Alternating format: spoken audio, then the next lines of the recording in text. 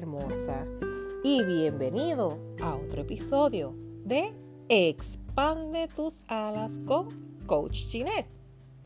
Hoy hablaremos de tomando el control de tus creencias.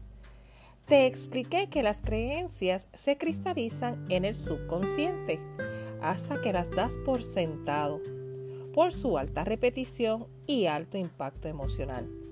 Y por ello tenemos que aprender a cambiar esas creencias que nos limitan. Para comenzar a cambiarlas debemos primero reconocerlas. ¿Por qué no logro todo lo que me propongo?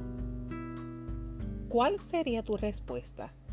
Ahí comprobarás si tu respuesta es por tus creencias limitantes. Luego debes cuestionarlas. ¿Por qué pienso así? ¿A qué se debe?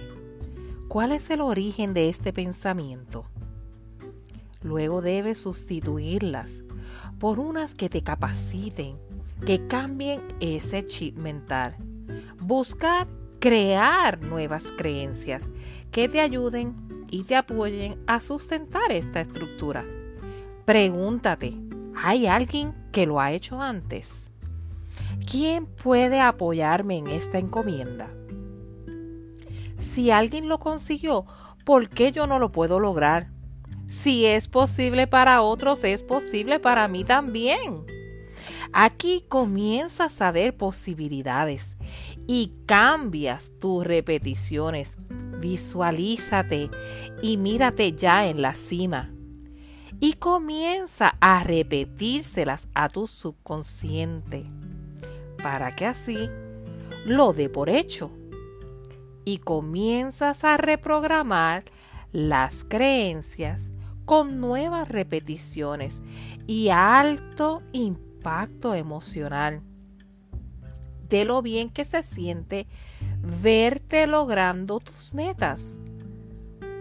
Es bien importante que cambies ese impacto emocional y que esa repetición sea constante para que así tu subconsciente haga que ya están hechas para ti, que ya están logradas, que tú tienes ese poder de cambiar ese subconsciente.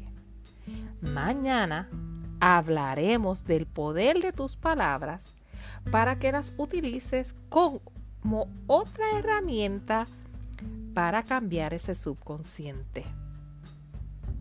Recuerda, cree, sueña y emprende al éxito de tu vida con solo expandir tus alas. Bye.